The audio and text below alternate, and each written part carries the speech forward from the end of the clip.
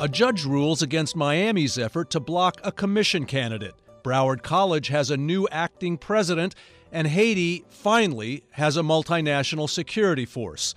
Welcome to the South Florida Roundup. I'm your host, Tim Paget. In the next hour, we'll look at a court decision to stop the city of Miami's attempt to keep a business owner from running for the District 1 Commission seat, the one that was held by the recently indicted Commissioner Alex Diaz de la Portilla. We'll also examine Broward College's uncertain future after it suddenly loses a president and picks another. And we'll talk with South Florida's Haitian-American Congresswoman about the UN sending a police mission to gang-ravaged Haiti. All that coming up right after the news.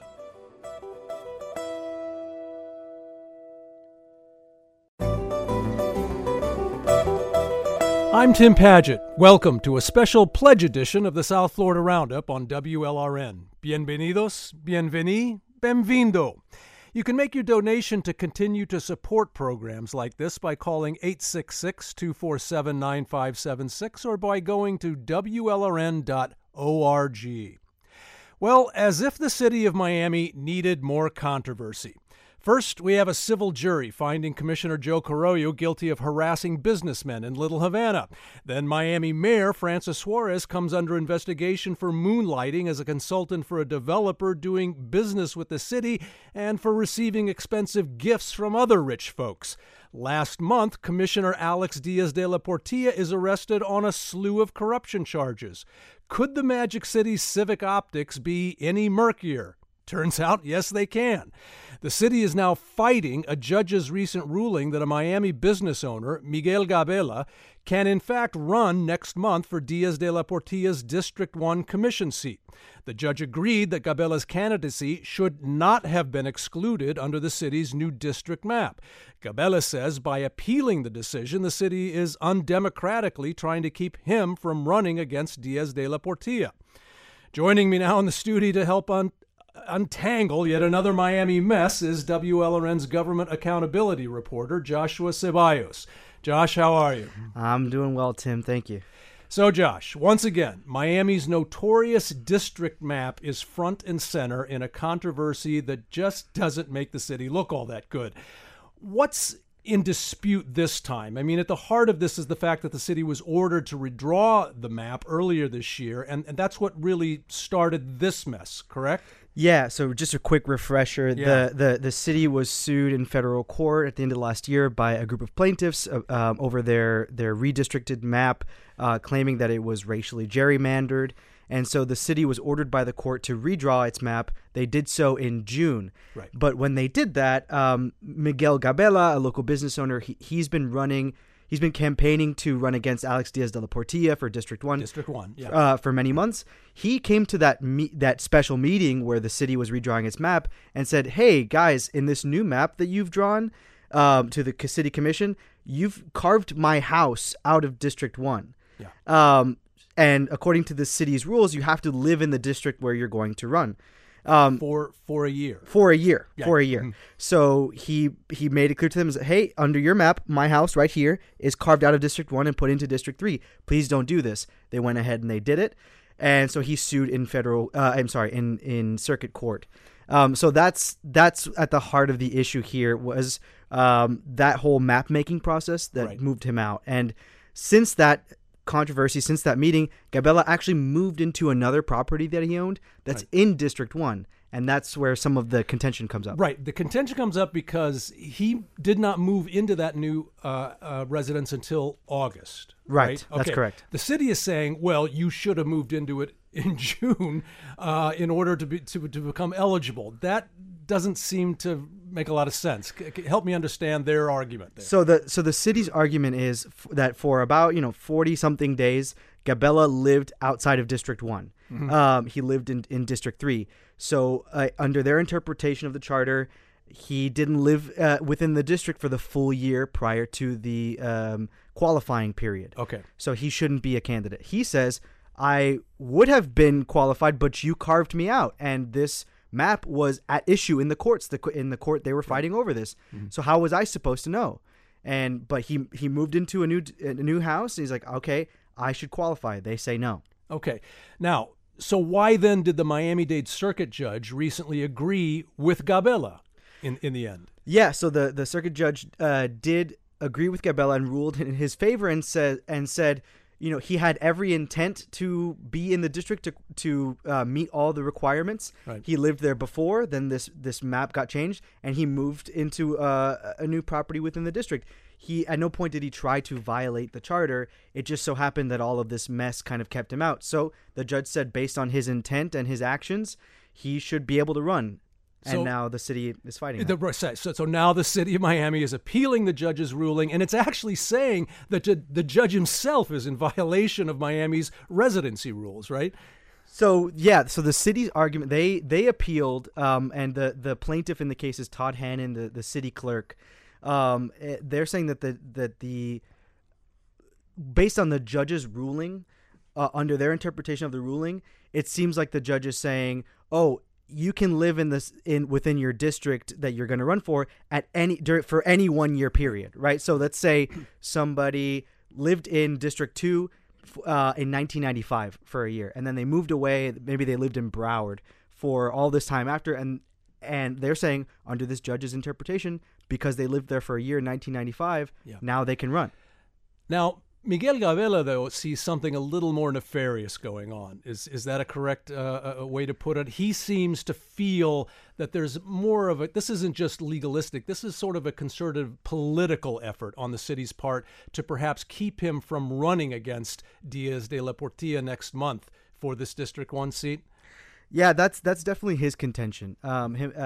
He's saying that the city wants to litigate on behalf of Diaz de la Portilla, basically, to keep his opponent off the ballot. Gabela was the front-running opponent for Alex Diaz de la Portilla in the previous election. So that's his contention, is that the city is doing this on purpose so that he can't run against ADLP. And to be fair to the city, is there really any evidence, though, to substantiate that claim on his part that he's being dealt with undemocratically in that regard? There's been no evidence so far of, say, communications from Diaz de la Portilla to the city attorney or to anyone in the city saying, you need to keep this guy out. However, to Gabela's point, he did point out to the commission during that special meeting, hey, please don't do this because my house is here. You don't have to invite this lawsuit. And they went forward and did it anyway. Right. So again, I mean, it doesn't put the city in the fairest light. But again, the most important thing is that this needs to be resolved fairly quickly because the ballots are going out next week, right? Yeah. So the early voting starts very soon in Miami. And I think no matter what, Gabela is going to be on the ballot. So what could happen is if he's not qualified, if the court decides that he's not qualified, the supervisor of elections can send a little slip of paper or something that says this candidate is not qualified. You cannot, like, a vote for him would not be counted. Right. He's going to be on there. Okay. We'll see. Joshua Ceballos is WLRN's government accountability reporter. Josh, thanks as always. My pleasure, Tim. Still to come, Broward College has a new president, but an uncertain future. This is the South Florida Roundup on WLRN.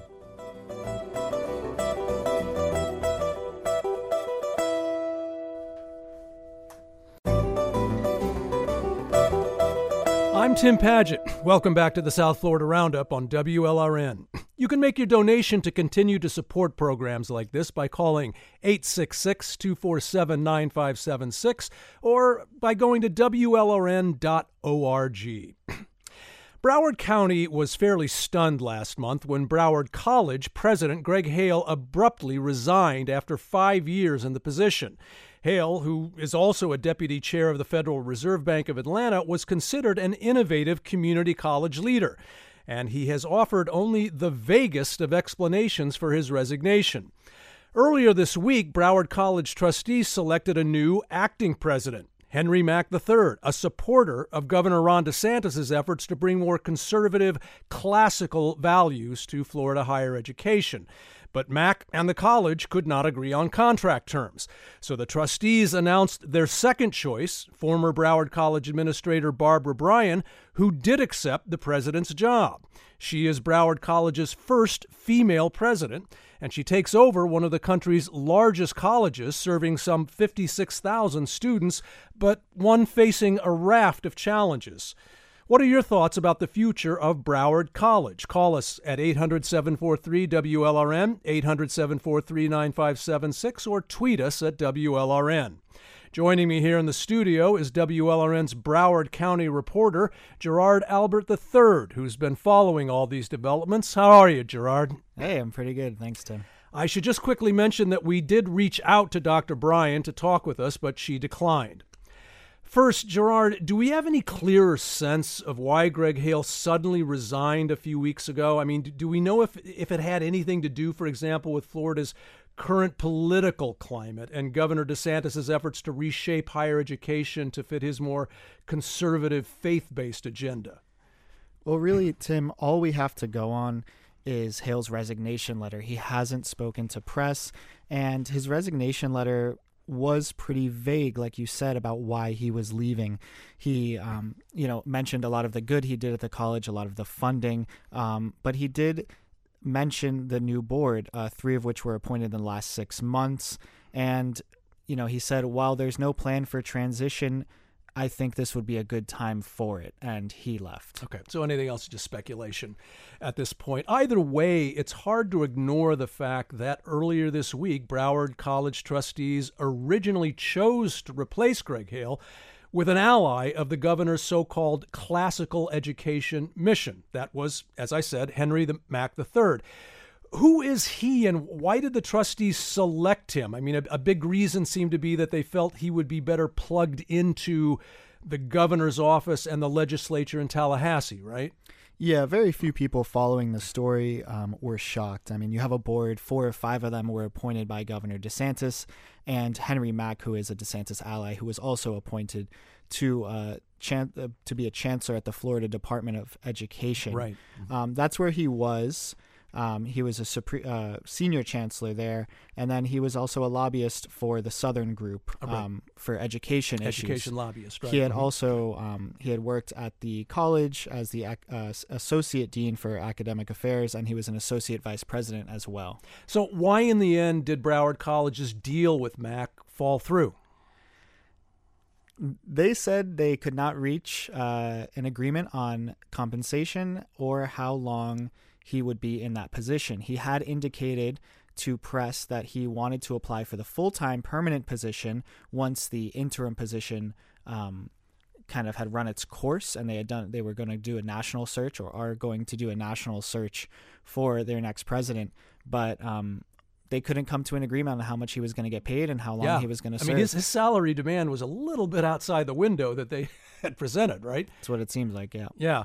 So their second choice was Barbara Bryan, and she was, in fact, able to come to a contract agreement with the board to serve, am I correct, 6 months as the acting president? Right, that's the plan. And Barbara Bryan, during her interview, was pretty clear about not wanting the permanent position. She's semi-retired. She's the CEO of an education consulting firm. She's been in higher education for over 3 decades, a lot of which were with Broward College. Right. Mm-hmm. But she does not want, or she did not indicate that she wanted the permanent position when it came up. Did she give any reason why she may not want to be the permanent replacement for Hale? I think her lifestyle. I think, like she had said, she was semi-retired. Yeah. And she just put her time in. I think she wanted to come in and be the quick fix so the college can get back on their feet and find a new leader. All right. I'm Tim Padgett. You're listening to the South Florida Roundup on WLRN. We're talking about the future of Broward College and its new president. Call us at 800-743-WLRN, 800-743-9576, or tweet us at WLRN. Gerard, there's a chance, as we've been discussing here, there probably is no chance, I should say. I should correct myself, that Bryan could be kept on longer than 6 months. What then is Broward College then looking at after her 6 months interim presidency? It will obviously have to go back to the drawing board. Does it look like maybe Mack might be interested in applying again? Where does this take Broward College after 6 months? Yeah, they're going to do a national search for their next president. And, I'm sure the wheels are already rolling for that. But whoever that is, they're going to come into a college with a lot of issues. Right. Hopefully, we're going to get to that. Yeah. Yeah. Hopefully, Brian can kind of hold it together or get them through the next 6 months or so. Yeah. Until then, but that's what they're looking at. No, as you said, Brian and whoever replaces her as the ultimate permanent president to replace Hale, they face quite a few challenges in running Broward College. First, though, before we get to that, I want to ask you, why does Broward College seem to suffer from a lesser reputation, let's say, compared to, say, Miami-Dade College here, even though its mission in South Florida seems just as important? Yeah, and it's about, it's just under the size of Miami-Dade College. I think you have to look at a few things. The higher education infrastructure in Broward is not there the way it is in Miami. That Miami has the big public university, Florida International, and then also has so right. MDC kind of serves as a feeder school sometimes to those schools. And for Broward, they don't have that. They have the private college Nova, and then the next closest college is just to the north in Boca Raton. And Miami-Dade College also benefited from the high profile that its former president, Eduardo Padron, gave it. I mean, it became like this showcase of what community colleges could become in America. Broward College just never really has seemed to have that kind of oomph behind it, right? Yeah, I mean, it kind of speaks to the larger problems of education in Broward and the kind of trend with education and government in Broward, which is kind of playing catch up to Miami-Dade a lot of the time. Yeah.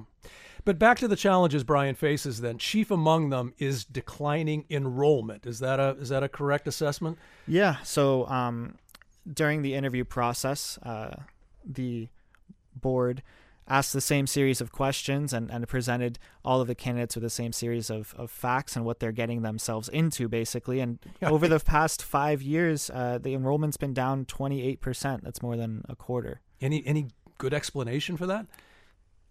Not that they gave. Yeah. I didn't see one either. I think COVID probably plays into that. Yeah. I can't say for sure. Yeah, but building that enrollment is definitely going to be a chief challenge, and one that really can't be addressed in 6 months by Brian. So, No. But there are certainly other challenges, like a relative lack of campus life and student engagement seems to be a big one too, right? That was probably the biggest thing we heard from student representatives was that there's not a lot of places to, Barbara Bryan said it, there's not a lot of places to hang out for students. There's, when you have engagement, you have retention in colleges. You have kids coming back year after year, and Broward College struggles with that. And a big part of that is they cut their athletics program during the pandemic. Okay. Yeah, so there's not enough life outside the classroom. And that probably has something perhaps to do with the declining enrollment, would you say? Yeah. I mean, if you're looking at a place, you're going to maybe look north to Palm Beach County or look south to Miami-Dade then. Exactly. For that. Yeah, no, that makes a lot of sense. Is there any fear that, given the fact that the Broward College trustees were so ready and willing to put one of DeSantis's, quote, classical education allies at the helm, is there any fear that Brian might feel pressure to move the college in that sort of academic direction herself, albeit in the 6 months that she's going to have at the helm? Well, I think you mentioned it. She's got 6 months. I think what they're going to focus on is the immediate fixes. There's really low morale for faculty, probably lower than ever with the lack of communication. They mentioned low pay being an issue, but also the turbulence at the top. What's the lack of communication that you're talking about? Why is there that low faculty morale? Another challenge, I guess we should point out. Right. Well, what faculty senate members said was that the communication from the top wasn't there. The transparency wasn't there. There's been obviously a lot of turnover with the board of trustees. And again, the low pay. But I think what Brian is going to focus on right away is obviously the accreditation that's coming up from SACS. SACS being the Southern Association of Colleges. I'm blanking on that. It's the accrediting body, the body who accredits the college and lets them give out degrees. And they've got and why is that a concern that Broward College? Why is that a concern for Broward College, that accreditation process? Well, it's a concern for every college when it comes up. It's just if they don't pass, they cease. Yeah. But there's also an impending budget and legislative session. Broward College handles about $200 million in their Right. budget. Uh-huh. So they've got to figure out how to handle and divvy that out. And a lot of that funding comes from Tallahassee. So the legislative session is incredibly important. Right. So again, the governor in Tallahassee looming large over another college, Florida College and University. And just quickly in this last minute we have left, Gerard, I also, because this is Broward County, I wanted to ask, how is the start of Broward County's new K through 12 school year going after all the controversies that school system there faced last academic year? You've seen Superintendent Peter Licata. I think he's been there just under 100 days, really focusing on all the construction projects that have been so delayed in Broward County.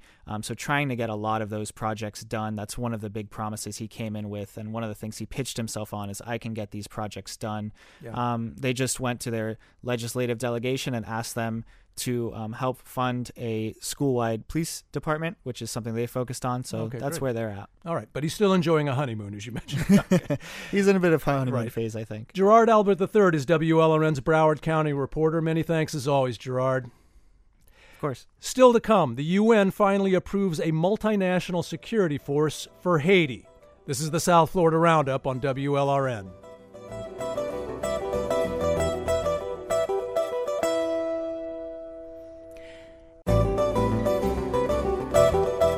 I'm Tim Padgett. Welcome back to the South Florida Roundup on WLRN. You can make your donation to continue to support programs like this by calling 866-247-9576 or by going to WLRN.org.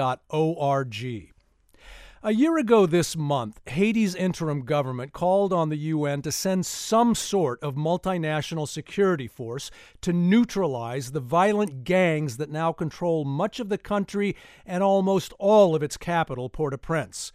This week, the UN Security Council finally approved an international police assistance mission to be led by Kenya. The effort is supported by the U.S., which has pledged to fund it but not take part in it, and will include Caribbean neighbors such as Jamaica and EU members such as Italy.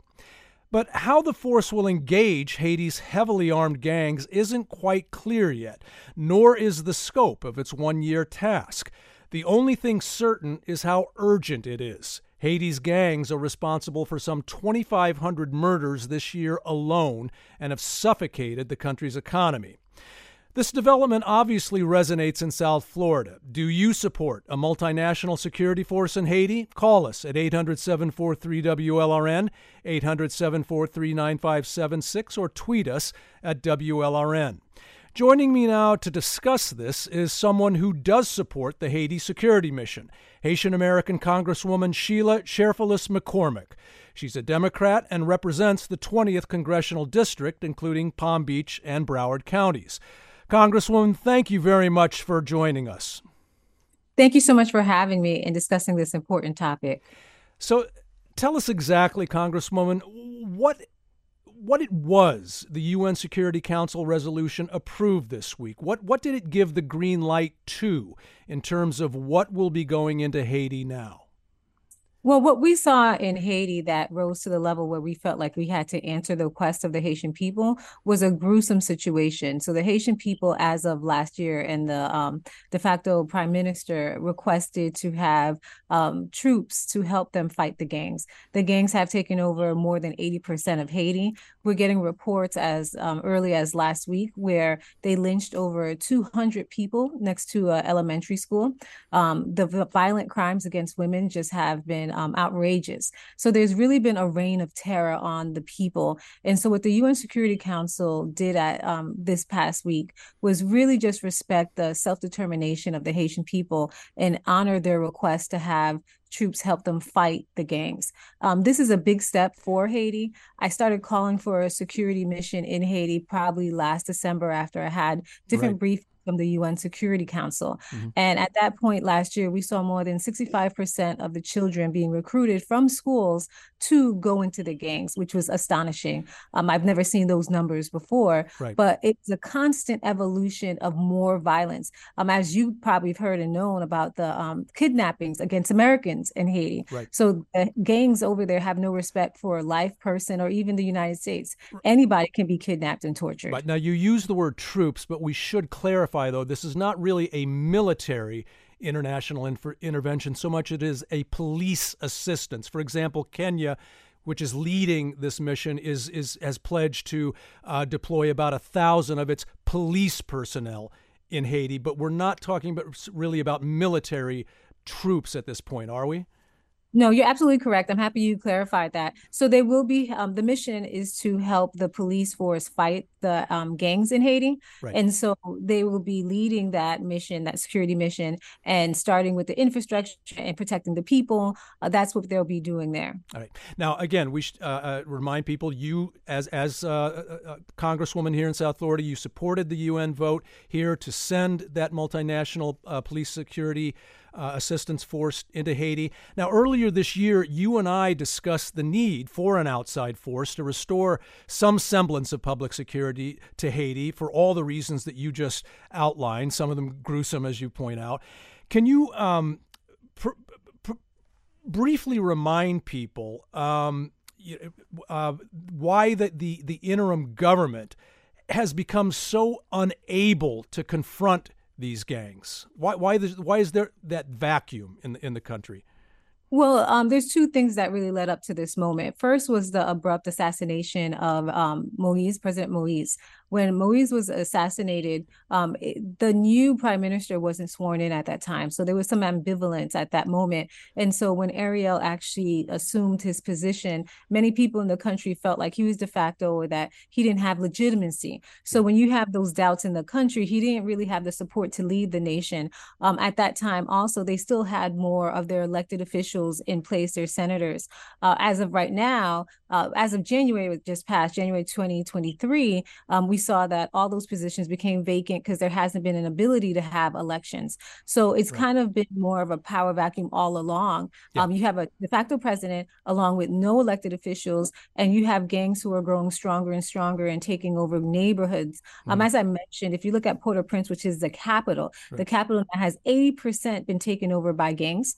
The gangs have taken over all of the humanitarian crossways, the highways that connect people from different sides of the country. Right. As we said, they're suffocating the economy as well. Not just the violence, but the economic effects are awful as well. Now the U.S. supported this action also, although it won't be actually taking part in it, as I pointed out.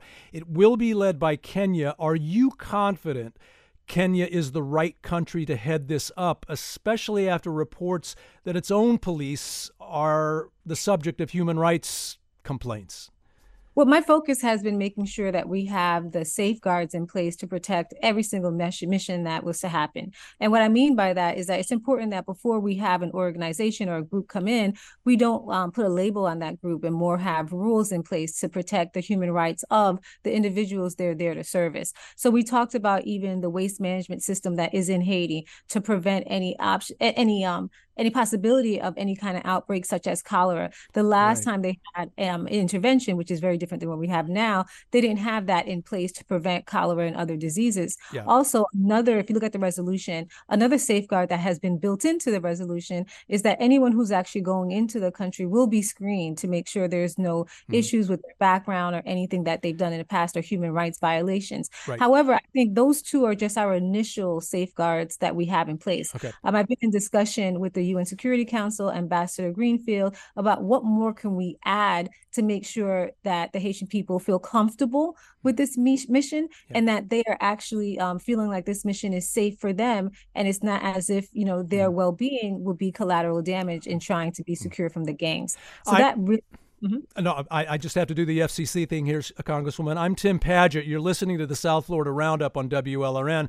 We're talking with Florida Congresswoman Sheila Cheerfulous McCormick about the UN vote this week to send a multinational security mission to Haiti. Call us at 800-743-WLRN, 800-743-9576, or tweet us at WLRN. Now, Congresswoman, there are still questions, though, about what exactly the Kenya-led multinational security forces' one-year mandate is, especially when it comes to confronting these heavily armed gangs. What important questions are you still waiting to have answered in that regard? Well, I want to know, what are the reporting mechanisms for the people who are going to be present? How much and what areas will they be concentrating on that will be towards protecting the people? If we remember when Kenya first went to Haiti and they did their observation to find out what should the mission look like, initially we talked about securing infrastructure, but they saw a greater need to protect the people. And what we've been getting more so from the Haitian people is protect them and their neighborhoods, and they want to move back into their neighborhoods. So that's really where we want to see the people being protected and them actually their livelihood being restored back in their community, in their homes. Right. So that's where we have to figure out what is the real scope and how do we achieve those goals. Now, you and I have also discussed, and you just mentioned it earlier, why there has been so much hesitation to send a multinational force into Haiti because of the checkered, if not abusive, history of previous international interventions there. How, for example, do you feel the Haitian diaspora here as a result feels about this? Do you feel it generally supports this sort of intervention at this point, given the circumstances on the ground in Haiti? I think everyone has a hesitation initially because we understand the past. And I think as a country, as Americans, we have to understand the past also and understand where that hesitation is coming from. But I think when you balance it against the atrocities and the terrorism that the people are facing, you have a sense, of how can we deny our brothers and sisters the help they're crying out for, right. Especially when you're seeing videos of them chopping up people's body parts, especially when you're seeing them actually going after church members and torturing them. When you see the gruesomeness of it, you weigh the two. And I think that's why the Haitian diaspora has been focusing and shifting towards how do they have input into the mission? How could they help protect the Haitian people? Right. And that brings us right back to the safeguards. Congresswoman, in the last minute we have here, I should also point out many Haitian American community leaders here had been urging the U.S. and the UN not to approve a security mission into Haiti while interim Prime Minister Ariel Henry is still in office there. You, too, have suggested to me in the past that Henry is a big problem. In just the 30 seconds we have left here, why do you and so many Haitian American leaders feel he has to go? Because the country of Haiti has become just diminished, and he hasn't really taken any real action towards fighting the gangs. And so that's another ask that the Haitian people have asked for. They have asked for a transition government, not including him. And I think we need to respect their self-determination. Okay. And a transition government would be better than what we've seen Ariel do. South Florida Congresswoman Sheila Cheerfulous McCormick represents Florida's 20th Congressional District. Congresswoman, many thanks. We really appreciate it. Thank you so much for having me. Finally on the Roundup, for the past 34 years, only one pit bull has been allowed to roam the streets of Miami-Dade County. And we're talking about the rap singer, Mr. 305. Dale. 1, 2, 3, 4, 1, 2, 3. I know you want me. You know I want you. I know you want me. You know I want you.